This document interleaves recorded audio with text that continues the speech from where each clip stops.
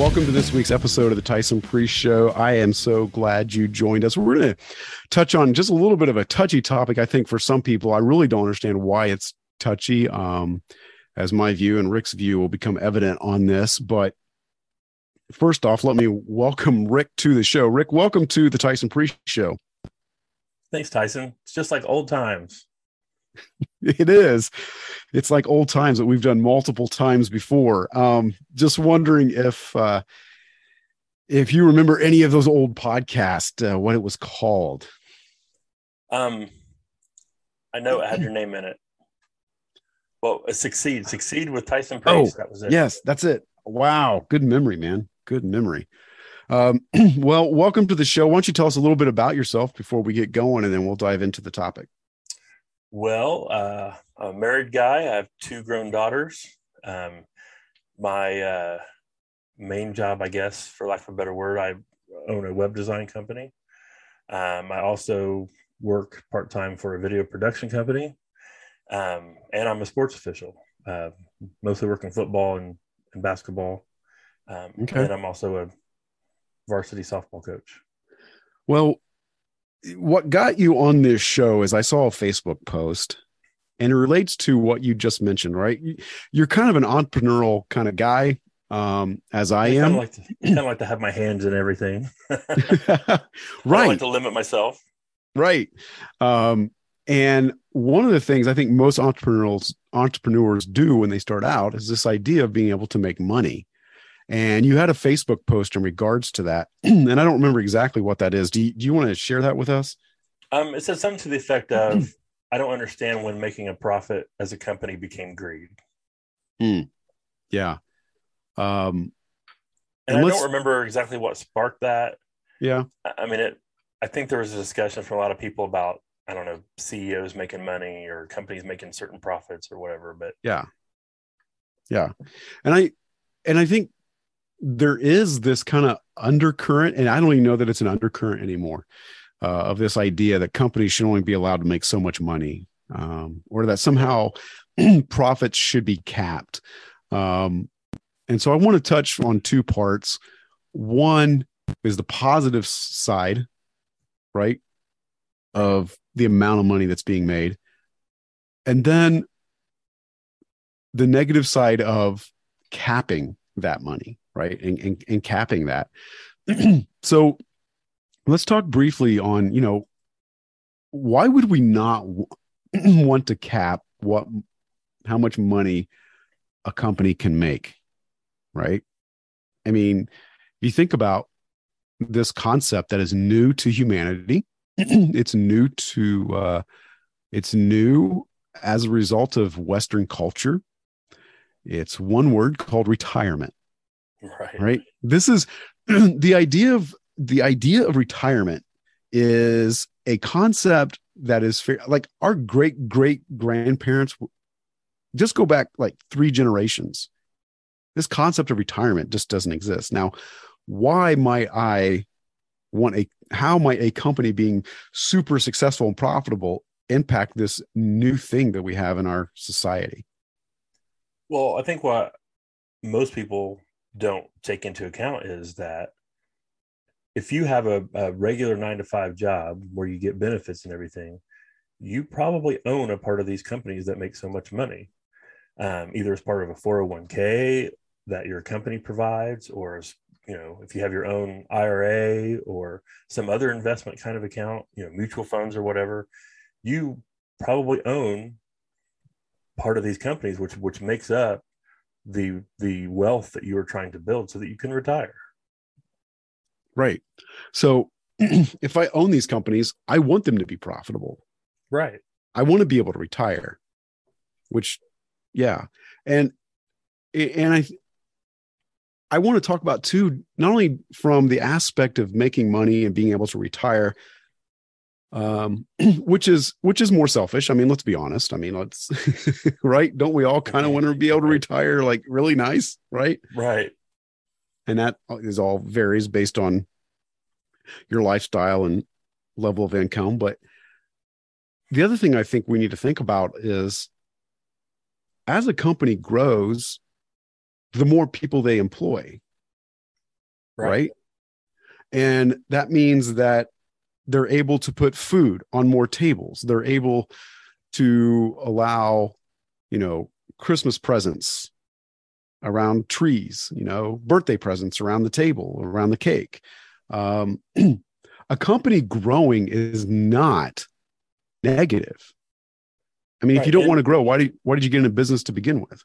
And if you have to make the assumption if the company's growing, they're going to need to make more or provide more of the services that the company exists to do. If they make a product, they're going to have to make more of that product if they're growing. And to make more of that product, they're going to need more employees to make it. And if they're providing a service, they're going to need more employees to provide that service. Right.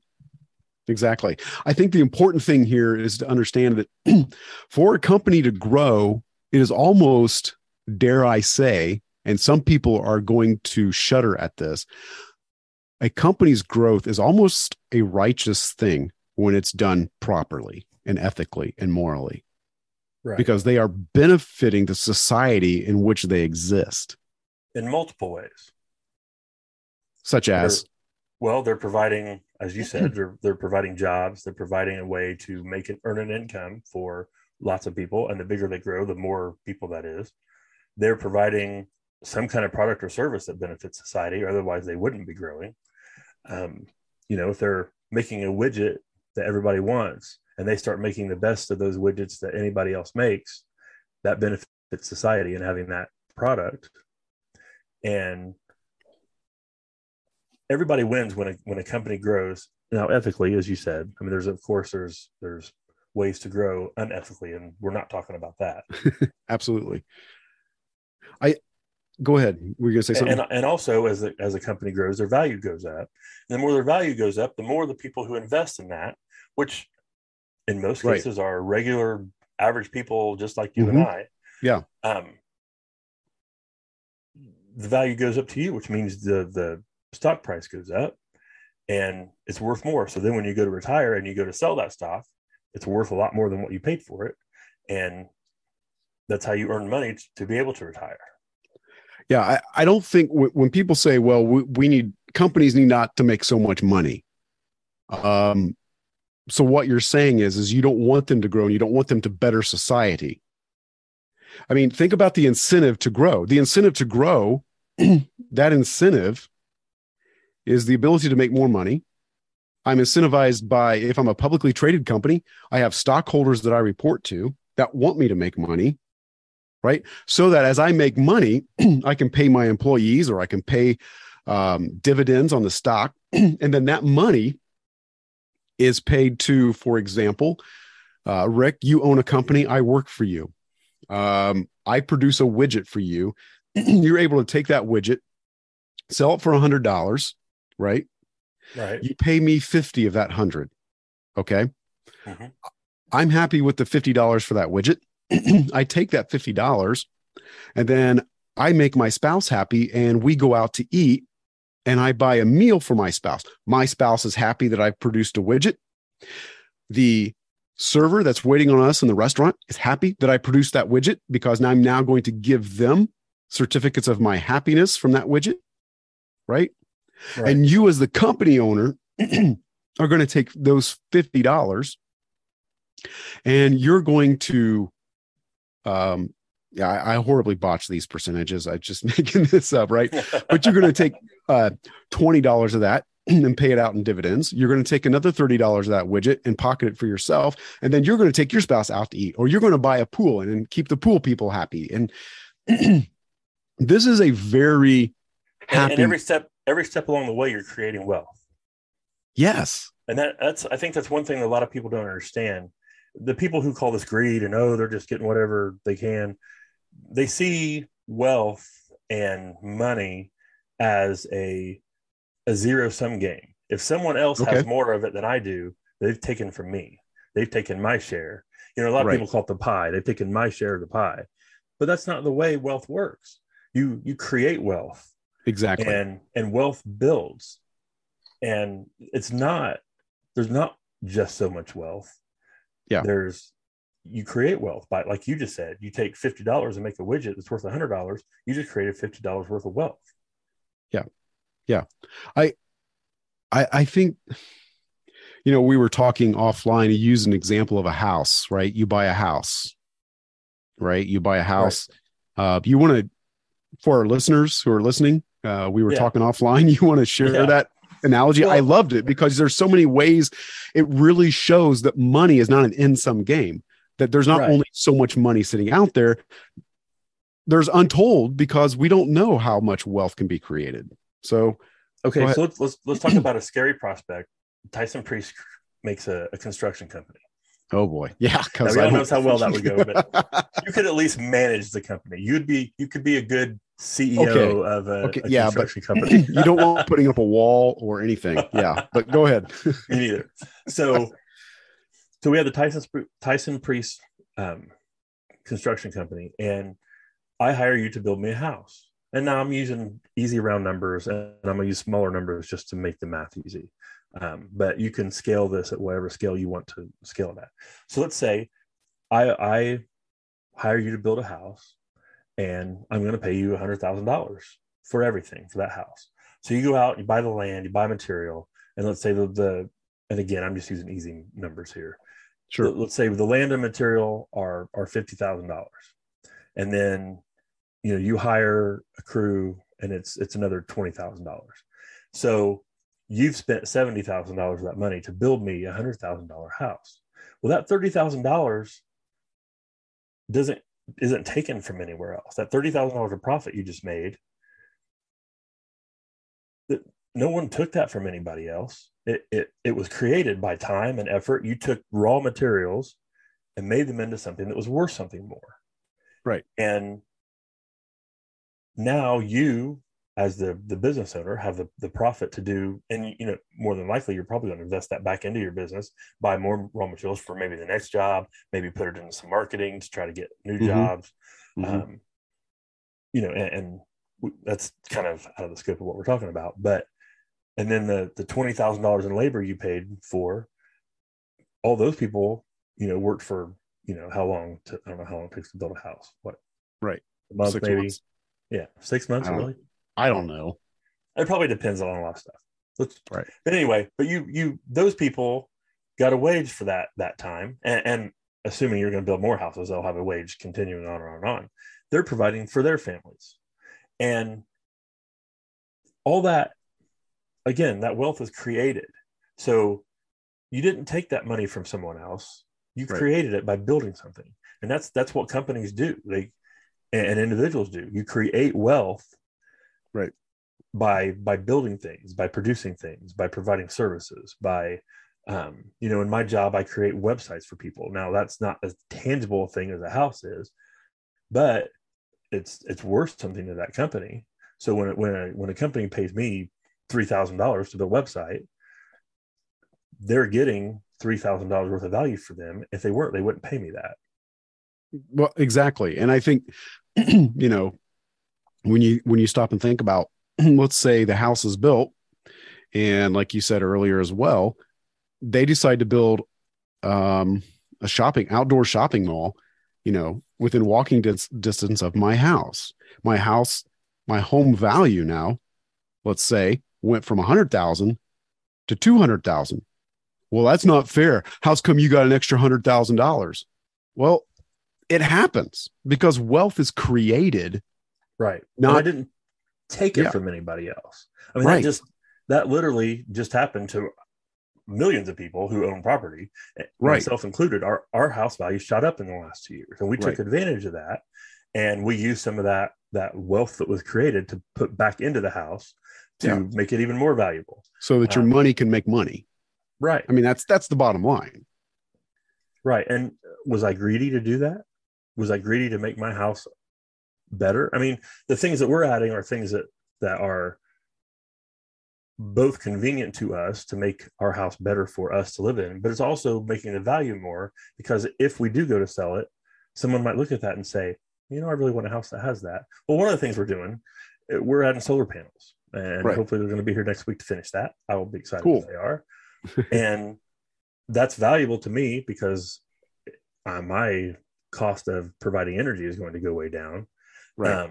It worked out financially because of how percentage rates were down when I refinanced my house to be able to pay for the solar panels. I'm not really paying that much out of pocket for them because in the interest rates that went down, my payment didn't go up very much to get the money to put the solar panels on. So my cash flow wise money is really pretty low into it. And the amount of money it's going to reduce in my electricity bill, which is pretty high, is going to be substantial. So it's a benefit to me. And then when I go to sell my house, someone who says, I really would like that house, but have solar panels on it, I'm willing to pay an extra whatever for that house. I've created more value to my house. And I did that by not taking from anybody else. Matter of fact, I made value for other people. The solar company that came to install it, they're making money, and they're taking their raw materials and the things that they buy from other companies and making a product that's more valuable than the raw materials they made. So it goes down the line that every step of the way, more wealth is created. Yeah. There's a lot to be said in the ability of one to create wealth, right?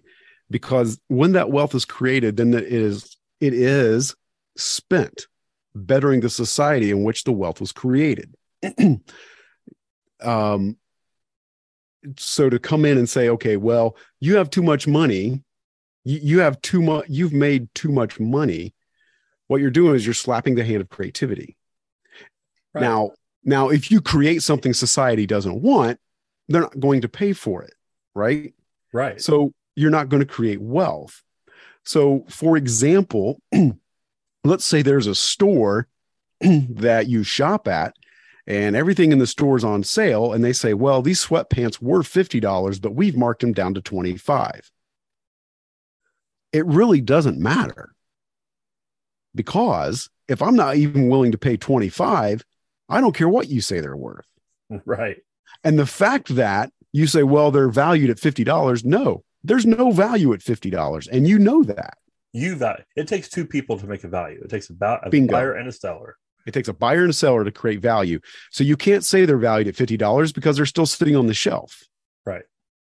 Now, if they sit on the shelf long enough at $25, the company's going to realize they're not valuable at $25 anymore. The price has to come down so that two people can come together and have a financial transaction which pleases both parties. Right. And another part of this is the incentive. The people who make the sweatpants have an incentive to make them in such a way that there's going to be a value to the customer. If they don't, they're not going to sell them, or at least they're not going to sell them for what they want to sell them for. So if they take $25 per pair of sweatpants and make a bad pair of sweatpants and no one buys them for $50, and now they got to turn around and sell them for $20, well, that company is not going to be in business anymore because they didn't make a good product and people didn't want the product. Exactly. Not for what they could build it for. So there's an incentive to provide a valuable product. I mean, we're talking over our computers here, and there was an incentive for the people who built our computers to make a good computer for us to be able to do this, or we wouldn't have bought them. Now you have a poor choice of computer, which well, no counting for taste, but you're a seriously confused man, but that's all right. Android lover. we have this ongoing Mac anti-Mac or Apple anti-Apple battle forever. So that's kind of an inside joke there. But anyway, but my point is, a company's not going to stay in business that long. And so, you mentioned like CEO pay and that kind of stuff. Well, that guy is providing a value to the company, and the company thinks that's what he's worth. Right. And who is anybody else to say, well, that guy's not worth that?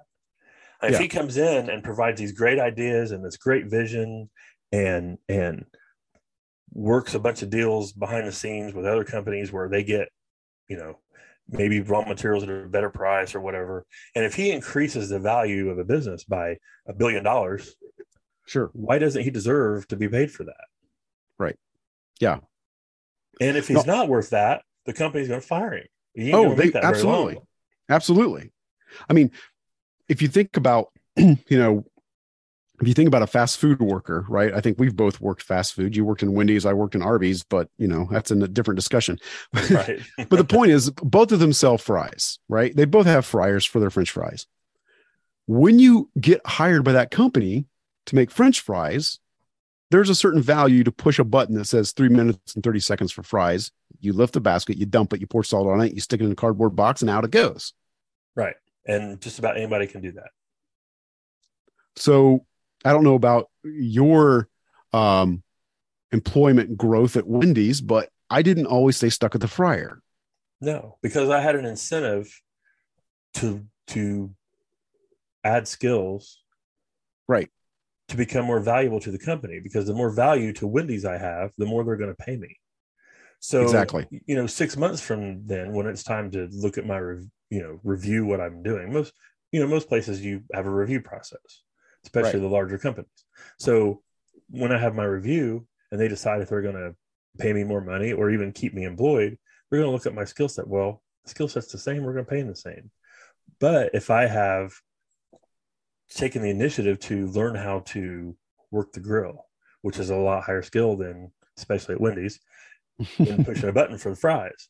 yeah, If you're, or back in my day, talking as an older guy, it was hard to work the drive-through window because we didn't have all the fancy stuff they have now where you just push a button and it keeps track of all sure, the orders. We didn't have sure. that. We had an old-fashioned cash register. So when they came You up, too?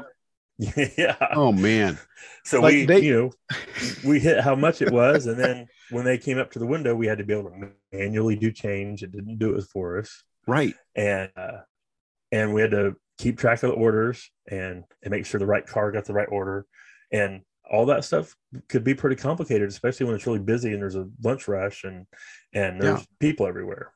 right, yeah. I go ahead.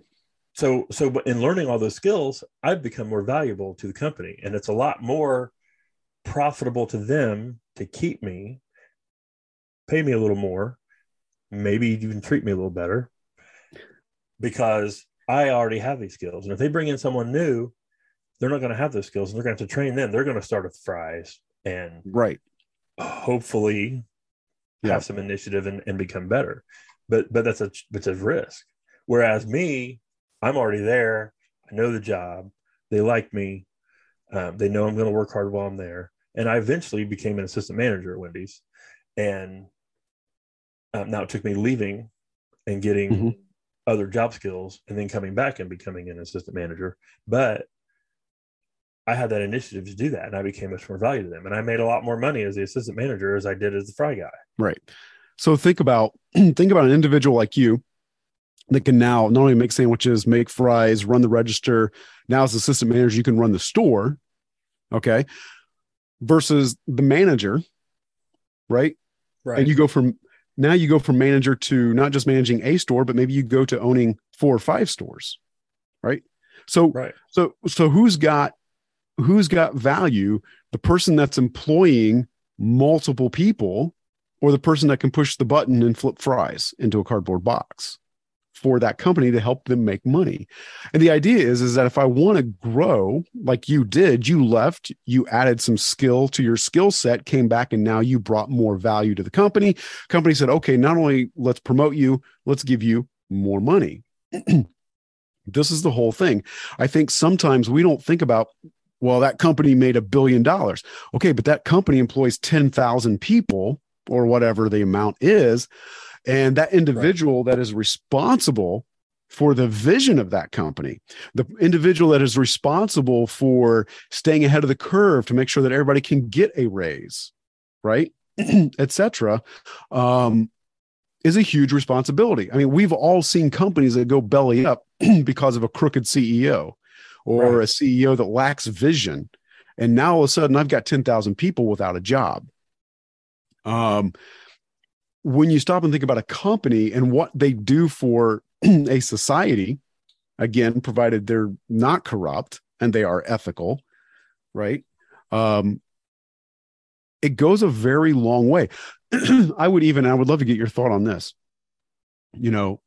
A company should want to grow. Right. right? Like,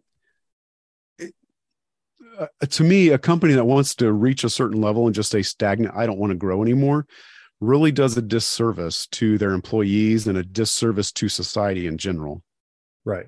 Because if a company's not growing, the people that work for them can't grow either. Mm, I mean, if I'm not growing, if I have a company that is stagnant, I'm not hiring anybody else. And yeah, if I'm not growing, the people who work for me, they can't move up an organization that's not growing because there's nowhere to move. Everybody's stagnant, everybody's stuck. yeah, So now my employees can't better themselves.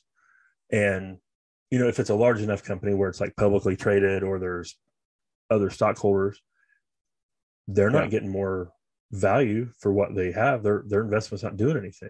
And if you're not yeah. doing anything, you're losing money. It's a great point. I would even venture to say, I think what I would venture to say, and what I think I'm hearing you say is that once you stop growing as a company, whether you choose to say, you know what, I've got this number of employees, I'm done and I'm good and I'm fine here, you're not increasing value to society. You're not increasing value to Right. your employees' lives. Yeah. Yeah. Yeah. Yeah. Um, And it's that kind of old adage about the rising tide raises all ships, and it goes back to what we were yeah. talking about earlier about there being, there's not just a one pie where everybody's getting their slice of the pie. Right. It's when you build wealth, it builds for everyone who has a part in that. Yeah. And if you're not growing and you're not building your value, you're doing a disservice to anyone who's a stakeholder in that organization. And a stakeholder doesn't have to be an owner. A stakeholder Right. can be an employee. A stakeholder can be a customer. Um, A stakeholder could be the employee's toddler who's, chasing the house and trying to find their binky. I mean, right, right. seriously. Yeah, Yeah. Yeah. Um, absolutely. I think that I think what happens when people make comments like that company made too much money is it's a result of um, jealousy, perhaps, or a regret, um, to say, I'm well, not sure I agree with the perhaps word. well, I'm not gonna. I don't want to make a all-encompassing statement, but because that will be shot down, I'm sure. But this notion that, well, that's too much, um, is ridiculous. Is just really, really ridiculous. Go ahead. I thought maybe you were wanting to say something. No, I agree, and I never understood how one human can be upset at the success of another human. I've never understood that concept at all. Right. And in a real life situation that I'm a part of, as I mentioned earlier, I'm a sports official. My biggest sport's football. I love football. I work lower level college football, and sometimes we'll have someone who gets promoted. Maybe Mm-hmm. they become a D1 football official, Yeah. and there's always people who, oh, I can't believe they made it. I didn't make it. How come I didn't make it? How Mm. can you be unhappy Wow. and you're friends with that person? It's not Yeah. just some random person. This is someone I've Yeah. shared the football field with for the last Yeah. 10 years. And now they've made it. Why are you not happy for that person? I've never understood that. Well, I would think, just let me play the negative side of this, and that is for selfish reasons. Why wouldn't you be happy for them for selfish reasons, right? Right. And stay connected to them because you might get a little of the overflow, right? Well, yeah. Well, for I sure. mean, I, just from a well, pure selfish reason. and I'm kind of benefiting from that a little bit now. I'm trying to move up myself. And Yeah. when I just put in my application, I called several people I know who have already made the jump and said, hey, can I use you as a reference? Yeah. And So, and they were all behind, and they know I was happy for them when they were brought right. up. And Right. and I made a point, whenever someone I know quite a few people who are NFL officials now. Yeah. And I always make a point, and and I don't do it for selfish reasons. Sure. I make a point to reach out and say, "Hey, I just heard you were hired by the NFL. That's awesome. I just want to say congrats. It's well Yeah. deserved. You're a really Yeah. good official." Yeah. And I've had some of them who I've been real close with who would share things like that. Like, you wouldn't believe how many people are like Yeah. not talking to me now. I have heard, I have said this over and over, and I continue to see it more and more. People throw stones from the ground up, rarely from the sky down. People throw stones upwards far more than they throw them down.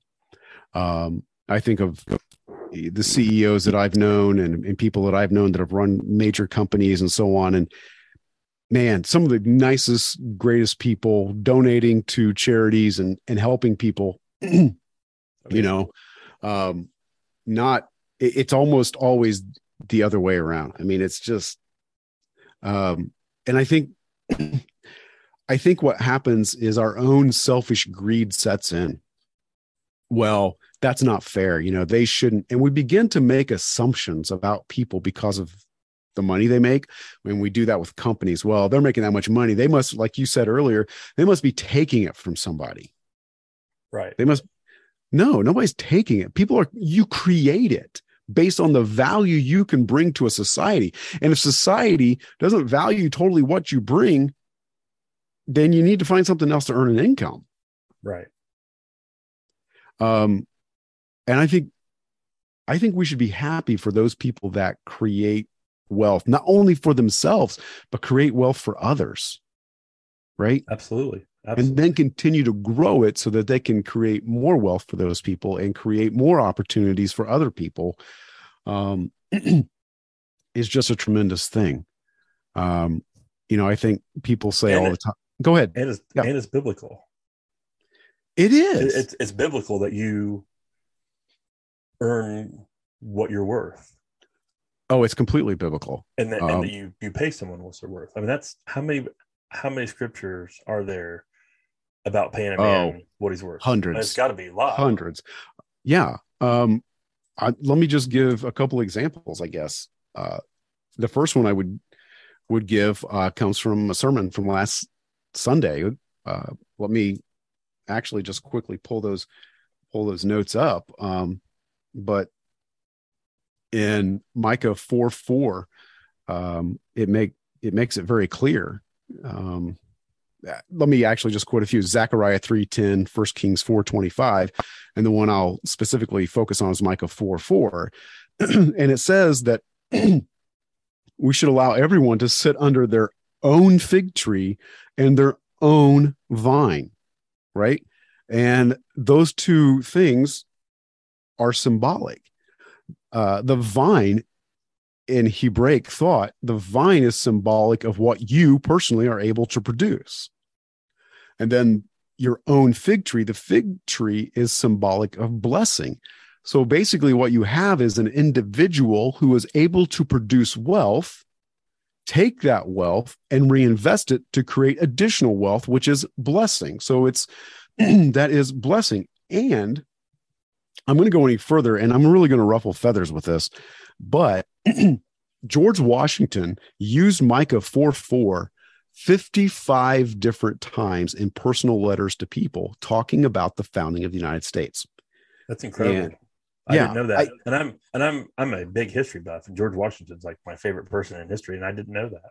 Yeah. Let me read you a letter that he wrote to the Hebrew synagogue in Newport, Rhode Island. He wrote this. He said, "May the children of the stock of Abraham who dwell in this land continue to merit and enjoy the goodwill of the other inhabitants, while everyone shall sit in safety under his own vine and fig tree, and there shall be none to make him afraid." George Washington wrote them using symbolism that they would have understood.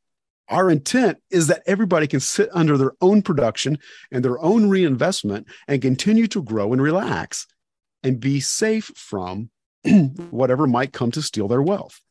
I mean, that's so I guess when you think about that, that really encourages this idea of your ability to grow your own wealth, sit underneath of it, reinvest it, fig tree, reinvest additional blessing on top of what you produced from your vine. But we don't see it that way. I think jealousy, our own greedish needs we've not been able to meet. And so when we make comments like, well, why do they have a house that big, really reveals more about you than it does the person owning the house. For sure. Yeah. Did you want to jump in on that? No, I think you're exactly right. I mean, I think there's a reason why envy is one of the 7 deadly sins. And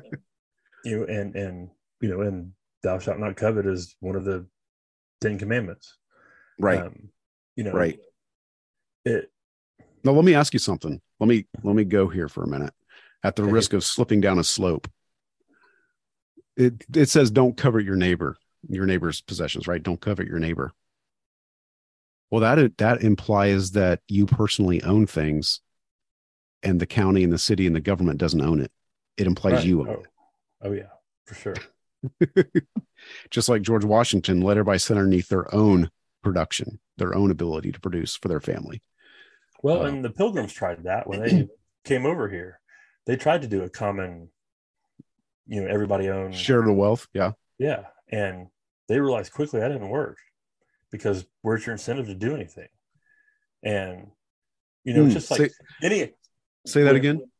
Where's your incentive to do anything if you're just going to have your part anyway? Why am I going to go work hard when it doesn't matter? I'm still going to get the same amount no matter how hard I work. Right. What's the incentive if the fry maker is making as much as the CEO? Yeah. And just, if you've been in school and you've done a group project, there's always the 1 or 2 people that does all the work. And then there's other people that either don't do anything or they slack off or, and the people who really want a good grade and care are the ones who actually do the work. Yeah. It's kind of the same thing. Yeah. I love what, I love what Adam Smith, if you're familiar with, you're a history guy, so you probably know who Adam Smith is. And this is a little bit of economics, so you should know Adam Smith. In his book, Wealth of Nations, which was absolutely groundbreaking when he wrote it, he said this. He said, the natural effort of every individual to better his own condition is so powerful a principle that it alone and without any assistance, not only capable of carrying on the society to wealth and prosperity, but of surmounting 100 impertinent obstructions. Like this desire to better ourselves is of our own expense, like taking the initiative to do it yourself, not relying on somebody else to better your condition. He said it should be and is so powerful in the human soul that that we will find obstacles obsolete. It will drive us to push forward. Yeah, for sure. Yeah. One thing I'd recommend to people who really don't feel like you have a firm grasp of economics. There's a book by Thomas Sowell. I don't know if you're familiar with him or not. No, how do you spell his last name? I'll make sure it's in the show notes. It is Sowell. Okay. And he's an economist, and he has this fantastic book called Basic Economics. And I know it sounds dry and awful, but he actually makes it really interesting, and it's a really good book. But he boils down economics to some pretty basic principles, and that would give anyone who feels like they need to know more about economics just because you don't know really much. Yeah, it's a fantastic book, and I read it years ago. I probably should read it again because it's been a long time. But it's fantastic, and it puts in really simple terms, how economics works, what it is even. I mean, do you even know what, how many people know what you mean when you talk about economics? And people think it's about money, but economics really is. It's not very little about money. Money is just one way we express it, but it's really about scarce resources. There's we only have so much of stuff. How are we going to allocate them? That's what economics is. And I would it's excellent. go ahead. I would actually add to that. I would add that economics is spiritual, and it's about relationships. Absolutely. If for example, I have chickens and let's say you are a lawn care service, right? Right. I need my lawn cut, but you need to eat. I mean, at a very basic level, how well we can interact and grow our relationship based on how we can serve one another. And an economy stems from that. Right. This being the ability to serve one another is extremely spiritual. Absolutely. And if you decide that my yard is worth a dozen eggs or 2 dozen eggs, I have to figure out if I agree with you or not. Right. Or can I get that service elsewhere? Economics isn't just about the exchange of goods and produce. It's about developing the relationship. And then what grows out of that, which to me, economics is spiritual, because you don't see animals doing that, right? Right. You don't see 2 cows coming together in the middle of the pasture saying, "Hey, I'll give you 2 extra fence posts if you'll give me 4 extra dandelions." I mean, only humans can create something in their head and then bring it into a tangible world. That is a spiritual act. Absolutely. 100% agree. Yeah. I will make sure that book, Basic Economics by Thomas Sowell, is in the show notes for sure, so people can get a hold of it. Man, what else you got for us? This has been good discussion. Yeah, real good. I'm afraid my value to you is running out, though, as I run out of things to talk about this topic. If you demote me back to Fry Guy for no, absolutely not, man. Absolutely not. Really, honestly, if you think about from a biblical perspective, what did God tell Adam and Eve? Here's the earth, subdue it, take a portion of it and begin to work it and begin to produce. That's economics right out of the gate. Absolutely. Right out of the gate. In fact, I want to just touch on, most people don't realize this. Christians especially don't know this. And I would say that's really sad. And that's this, every time, if you look at creation, God created and it says, and he saw it was good, and he saw it was good. Right. And so how many times did God say it was good? 7. Mm-hmm. What most people don't know is that God said it was good 8 times. Do you know? Do you know when, why, and where did God say on the 8th time that it was good? I do not. Genesis 2:12. He said gold was good. Really? Yep. Most people do not know this, and especially Christians. Genesis 2:12. Yeah, look it up. Go ahead and look that up. It says that the gold was good. And not only does it say gold, but I think that same scripture probably also references jewels as well. But and the gold of that land is good. Yep. Yeah. Economics is biblical. Freedom to sit under your own vine and your own produce. This idea of personal ownership, not government ownership, is biblical. The idea that I can take my vine, which is production, and grow it into a blessing as a fig tree is divine inspiration, is spiritual. And so, man, I would just thank you so much for coming on and this has sharing. been great. I've really enjoyed this. Yeah, I've enjoyed having you on too. We need to do it again for sure. Sure. So, all right, man. Well, we will, I'm sure we'll have you on again sometime soon. Thanks, Tyson. All right. Thanks, Rick.